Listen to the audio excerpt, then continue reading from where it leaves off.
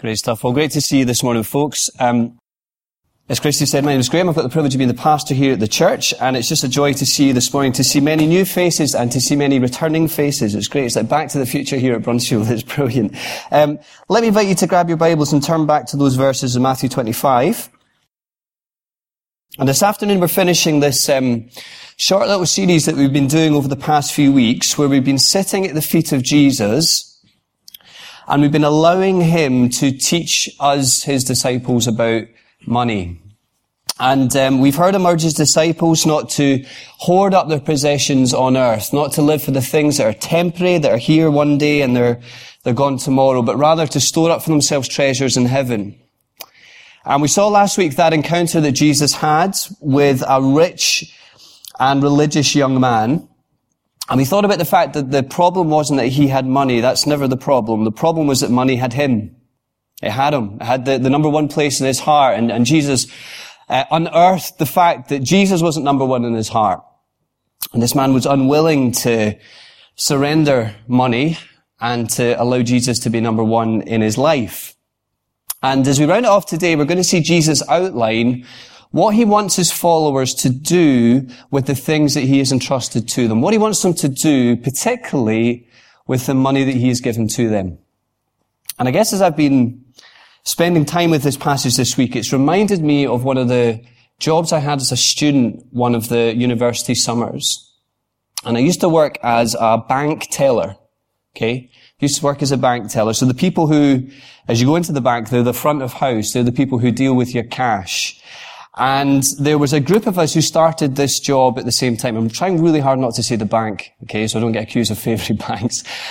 There was a group of us that started working at this bank at the same time. And before they let us loose on the public, they sent us on a 2-week training course. And really the 2-week training course was to get us used to doing two things. Firstly, how to use the computers, because they are difficult. And secondly, how to deal with customers. And when somebody came to draw out money, we were trained, this was in our mindset, we were trained to ask them two questions. Firstly, how would you like your cash? Ever been asked that one at the bank? I'm letting you in on the trade secrets here, folks, okay? How would you like your cash? That was number one question. Second question was, once you sussed out what they had, the second question was, would you be interested in speaking to one of our financial advisors? We had that one as well. Yeah? Would you be interested in speaking to one of our financial advisors?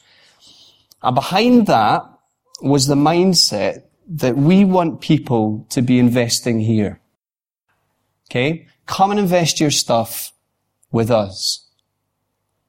And what we're going to see this afternoon is Jesus tell his disciples quite clearly, invest what you have in my kingdom. Really simply this morning, invest what you have in my kingdom. So Matthew 25, if you've got it there, Jesus is on the cusp of the cross. This is where we pick it up in Matthew's gospel. He's on the cusp of the cross. The days following this, we'll see him die. We'll see him rise. And we'll see him ascend to his Father's right hand, the place where he is today, the place where he rules and he reigns all things, and the place where he lives to intercede for his people. But in Matthew 25, Jesus is telling his disciples to know that one day, on a day that they don't know, but on a day that they won't miss, that he is going to return in glory. So the disciples will soon find themselves in that waiting time between Jesus' going and Jesus' return. And of course, that's exactly where we find ourselves in God's grand story of redemption as we see it in the pages of Scripture. This is God's great story. This is where we find ourselves this morning, this afternoon. And that's why what Jesus says here to his disciples has so much to teach us. Because Jesus outlines here as his disciples will find themselves waiting in between the going and the coming again of Jesus. He's teaching them how to wait. How to wait. And how to wait well for his coming. So if you look at it there, verse 42, if you scan your eye just a little bit back, verse 42 of chapter 24, Jesus wants them to be ready to meet him. You've got to be ready, you've got to be alert. That's the kind of language we see Jesus using here. Verse 46, when he returns, he wants to find them doing the job that he's given them. And so he tells them this parable that we pick up in Matthew 25, which is actually one of 3 in this chapter, and he tells it to help them and us understand that as we wait for his return, we're to invest the things that he has given us, entrusted to us, to advance his kingdom. It's all right, I'm going to talk louder, okay? So here's the searching question that this passage is going to ask us this morning. Both individually and collectively as a church, here's the question, okay? What are we doing with the stuff that God has so graciously entrusted to us? That's the question. What are we doing with God's stuff? Our jobs. Think about what's going on in your life. Our jobs, our opportunities, our friends, our circles of influence, our homes. What are we doing with the things that God has so graciously entrusted to us to use for his glory? I'm particularly thinking about our money. What are we doing with it? Are we thinking kingdom or are we thinking self? So all we're going to do this afternoon, to feel the challenge of what Jesus, our Master, is saying here, is that we're going to walk through this parable and we're just going to ask ourselves 2 questions to feel the force of what he's saying. Does that sound okay? 2 questions. Here's the first question. What has the Master entrusted to us? Picking up the parable at verse 14, Jesus speaks about a master, do you see it, who's going on a journey. And given that in verse 19, this master is going away on this journey for a long time, and given everything that we've just thought about, you can understand and appreciate that the master represents him. And so the master gears up for this journey. What does he do? Do you see? He calls his 3 servants to him and he gives them talents. Now that word in this day does not mean what the word talent means in our day. This is not like the Incredibles, okay? This is not abilities that Jesus is talking about. This is not like Dave can play the cello or Judy can run 100 meters in sub 10 seconds. A talent is a sum of money. And it's a huge sum of money.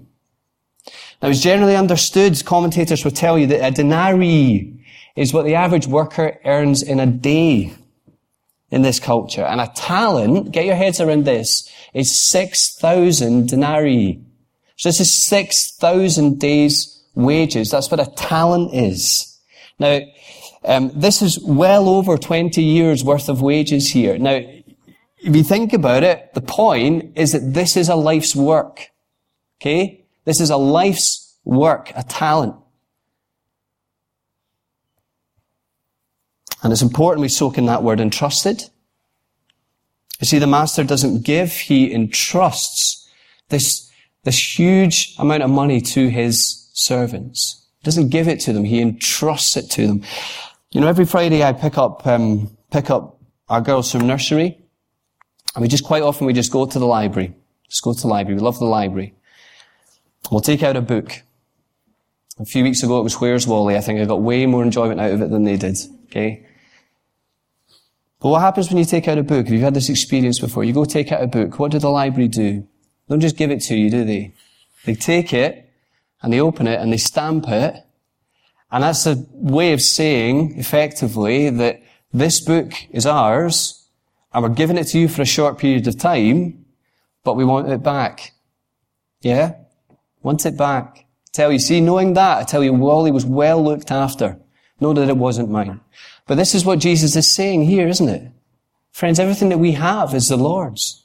Everything that we have is the Lord's. As the psalmist would say, that the whole earth and the fullness thereof is his.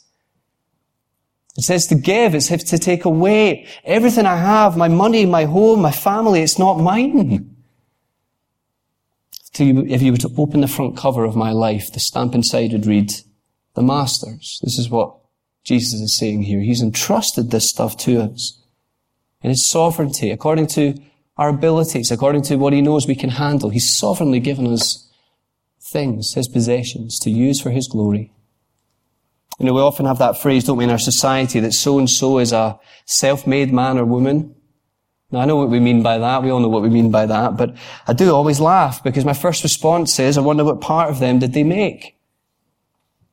Was it their 2 hands? Was it their 2 feet? Was it their intellect? Was it their mental capabilities? Was it them who decided to be born with opportunities ahead of them? Former Dutch Prime Minister and theologian Abraham Kuyper says, "There's not a square inch in the whole domain of our human existence over which Christ, who is sovereign over all, does not cry, 'Mine.'" You see, these things that we have are not ours. They're entrusted to us by our Master. And we see, don't we, verse 16, these first two servants, they take the master's possessions and they put it to work, do you see? And do you see how we get that word immediately? They immediately put it to work, which I think is a hint that we're supposed to pick up on, that these servants, they possess hearts that beat for their master's mission. They get it, they're bought in, they take it and they immediately put it to use. And because of that, you see that they make a profit. Now, we're not told how they did it, we're not told what they did, but we're told that somehow or another, both of them, they double the master's assets. But the third servant, even though he's got less to lose, he digs a hole in the ground and he puts the talent, remember that extortionate amount of money, he puts it there. He's not working for it. He's not interested in it. It just sits there. So friends, let me ask you, how are you using the stuff that God has entrusted to you? As a church family, how are we using the stuff that God has entrusted to us? Are we thinking self? When it comes to our things, are we thinking His kingdom? That's the invitation that Jesus is making here, to think kingdom. Secondly, what will the Master say to us when He returns? Really simply, what will the Master say to us when He returns? Verse 19, do you see, after a long time, the Master comes back. And the first two servants, they approach their Master and they present Him with double what He gave them in the first place. Now, why have they done that? They've done that because they love their Master. They have hearts that have bought into His mission. They want to please their Master. And there's nothing else that they'd rather live for than that. And look what the Master says to them, verse 21 and 22. "Well done, good and faithful servants." Now let's just pause there and think about that for a second. There are, if you think about it in life, there are many great words worth living for. Many words that are lovely to hear, aren't they? You're hired. You're starting. I love you. You've retained the Calcutta Cup. You didn't think I was letting that one go, did you? But there are many words in life that are lovely to hear. But can I suggest that there are no greater words for us to live for than the ones that the Master gives to His servants here? Well done, good and faithful servant. You waited well. Can you just think about that for a minute? Our Creator, as we were praying earlier, our Savior, the one who sustains all things, Jesus Christ, the one who's entrusted us, it's not even our stuff, He's entrusted it to us. And on that final day when we present it to Him, He says, "Well done, good and faithful servant." Friends, there are no words that compare with that when we hear them in the final day. Words worth living for. And the Master says, look at it, do you see it? Enter into my joy. You see, they both had different talents, they both had different amounts of talents. They both gave Him back different amounts of talents, but you see how the word is exactly the same. Because these guys were faithful with what the Master had given them. Just soak in that for a minute. Well done, good and faithful servant. Can you think of better words to hear? Can you think of better words worth living for? And then chew on this one. If our Master was to return today, and that could happen, if He was to return today and give His honest assessment with how we've used His possessions, would those be His words to us? Now, I'm 34 in a few months' time. I'd like to have that one. 34 in a few months' time. But see, as I look back in my 20s, my one regret is that I played it far too safe when it came to investing in Jesus' kingdom. Played it way too safe. Now, of course, we're always going to look back, aren't we, and wish that we'd made more of our opportunities. We're always going to think that. But as I look back and I think about it, the friends that I had the opportunity to speak about eternal things with, to speak about the things about Jesus with, and I ducked it, thinking that an opportunity might come later on, and it didn't. And then I think about the money that I used to earn as a young lawyer, and I focused way too much on saving it and spending it on clothes that are long since in charity shops, rather than thinking kingdom with my disposable income. I think about that I didn't use it to bless his people or create opportunities for gospel work or to build the church or reach the lost. I think about that. And then I think about to the time in a few years' time when I'm 40. And friends, I do not want to look back in my 30s and think I did exactly the same. Are we using the things that God has entrusted to us? Not for self. Yes, we enjoy the good things that God has given us, but are we using these things for his glory and for the advance of his kingdom? Life's short. You know, both Alex and I, we've both had relatives who've died in the last couple of weeks, and it's reminded us both that life is here today and gone tomorrow. It is fleeting, it is vapor. And there's one life. And then it's gone. And Jesus says, that life, live it for my glory. You know, I was thinking of the words this week of C.T. Studd, the missionary, who said, only one life, a few brief years, each with its burdens, hopes and fears, each with its clays I must fulfill, living for self or in his will. Only one life 'twill soon be past. Only what's done for Christ will last. That's so true. You know, maybe today, by God's grace and by his Spirit, is the day that our hearts become set on those words. And we use our money for those words. In actual fact, if you think about it, we're just simply giving back to God what's already his. If you've never thought about it before, if you're a member here, if this is your spiritual family, can I encourage you to think about giving? You know, not so we can do more things, so that we can set aside and train more people for gospel work, as Heber was saying earlier, that we can send more laborers into the vineyard, that we can support more missionaries, that we can support church planters, both local and global, but first and foremost, so that we can see more people come to know this glorious Savior, Jesus Christ. Well done, good and faithful servant. This is what he's saying. What amazing words from the lips of an incredible master. What a privilege it is to serve the King of Kings as we see him here in Matthew 25. You know, I was reading this book last week when we were off for a few days called Gospel Patrons.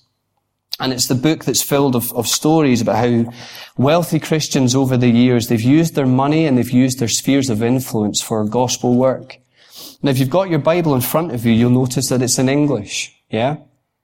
Now, let me tell you this. There's a story in here about the guy called William Tyndale who gave his life to make sure that Bible was translated into English.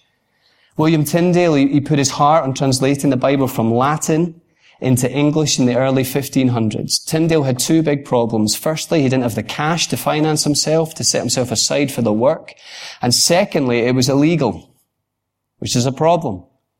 Two big problems. And he just so happened, as he was praying about this, to meet a man in London called Humphrey Monmouth, who was a very, very rich Christian with tons of contacts. And Tyndale shared his ambition with Humphrey Monmouth that he wanted to get the Bible from Latin into English so that the everyday people of England could pick up the Bible, read it, and understand it for themselves. His famous line that when I'm finished with my work, the ploughboy in England will know more about the Bible than the Pope does. And this is what happened. Monmouth caught the vision, and Monmouth housed him. Monmouth fed him. Monmouth financed him as Tyndale went to Europe to finish his work. And when Tyndale had finished the work, Monmouth did, he used his cargo ships. That's what he did in his life. And he used them to smuggle them back over to England and distributed to them up and down the coast. And both men paid a huge price for what they did. Monmouth ended up in prison, and Tyndale ended up dead. But the thing is, without their boldness, and particularly without Monmouth's catching the vision, a generation of people wouldn't have had the Bible in their own language. In fact, the writer here says that every English translation of the Bible has its starting point in Tyndale's work. Friends, living for those words, well done, good and faithful servant. You see, servants number 1 and 2 in the parable, they live for those words, they worship their master, they're declared to be trustworthy, but, verse 24, what the master says to the third servant should be chilling to us. What has he done with his talent? He's done nothing with it. Why? We'll see the excuse at verse 24. I knew you were a harsh man. I was afraid of you. So in other words, the fault's not with me, Master, the fault's with you, because if you weren't such a cutthroat dealer, if you weren't a cruel taskmaster, then maybe things would have worked out differently for us. But you see how the Master, he sees right through the facade of those words, because if that's what really was the case, he would have nipped down to the bank, filled in the form, opened up a cheeky savings account on the side and placed the money in there, and it would have made a profit and he wouldn't have even needed to lift a finger. Whereas before him, the servants were met with those words, well done, good and faithful servant. This man is met with the words, you see it in the passage, you good for nothing servant.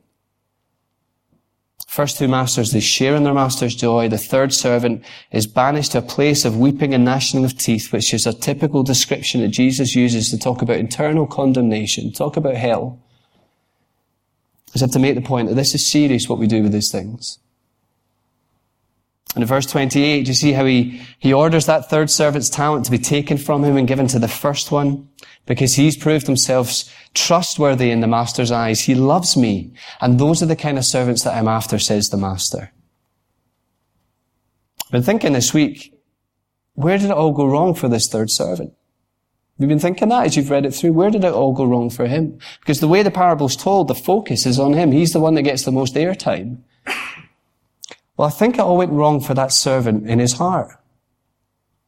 Because the servants 1 and 2, their hearts are filled with adoration. They love their master. But the third servant, his heart is filled with apathy. He doesn't really know his master at all. And actually everything that he's saying about him is a slander in his character. He doesn't love his master. He doesn't buy into what he's about, and it reflects himself in his work. So let me ask you this morning, when it comes to your relationship with the Lord Jesus, which heart is more like yours? Are you like the first two? Do you have a warm and a receptive heart? Do you love the Lord? Or are you like the third servant who has a very low view of his master in his mind? Because, of course, everything that's driving this, friends, is a love for the Lord Jesus. It's a love for him. Otherwise, this is simply just legalism or moralism, and both of them are fruit of dead religion. Do we love this master? Because if you think about it, in Matthew 25, this master who's speaking here is invested his whole life in his Father's will. He's about to do exactly that. Jesus, the one who was rich, became poor.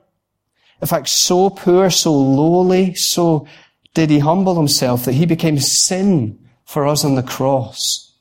Why? So that we, who are poor, might become rich, adopted as sons and daughters of the living God. What a master. Friends, do you love him this morning? Do you love him? The words of Christian missionary C.T. Studd, I know I've quoted them earlier, but I love this quote. If Jesus Christ be God and died for me, then surely no sacrifice can be too great for me to make for him. Friends, just as we finish up, Jesus is holding up, do you see what he wants to see in his disciples? Particularly when it comes to them and handling their money. What does he want to see? He wants to see faithfulness. Faithfulness. Here is Jesus saying to his disciples, I'm going away, but one day I will return, and until then, invest the things that I've entrusted to you in my kingdom. So just as we close, and this morning we leave this little series where we've been thinking about money, why don't we just pause for a moment? And let's just allow God by his Spirit, as the Word does its work in our lives this morning, just to be silent and to reflect on that, and then I'll pray and we'll close.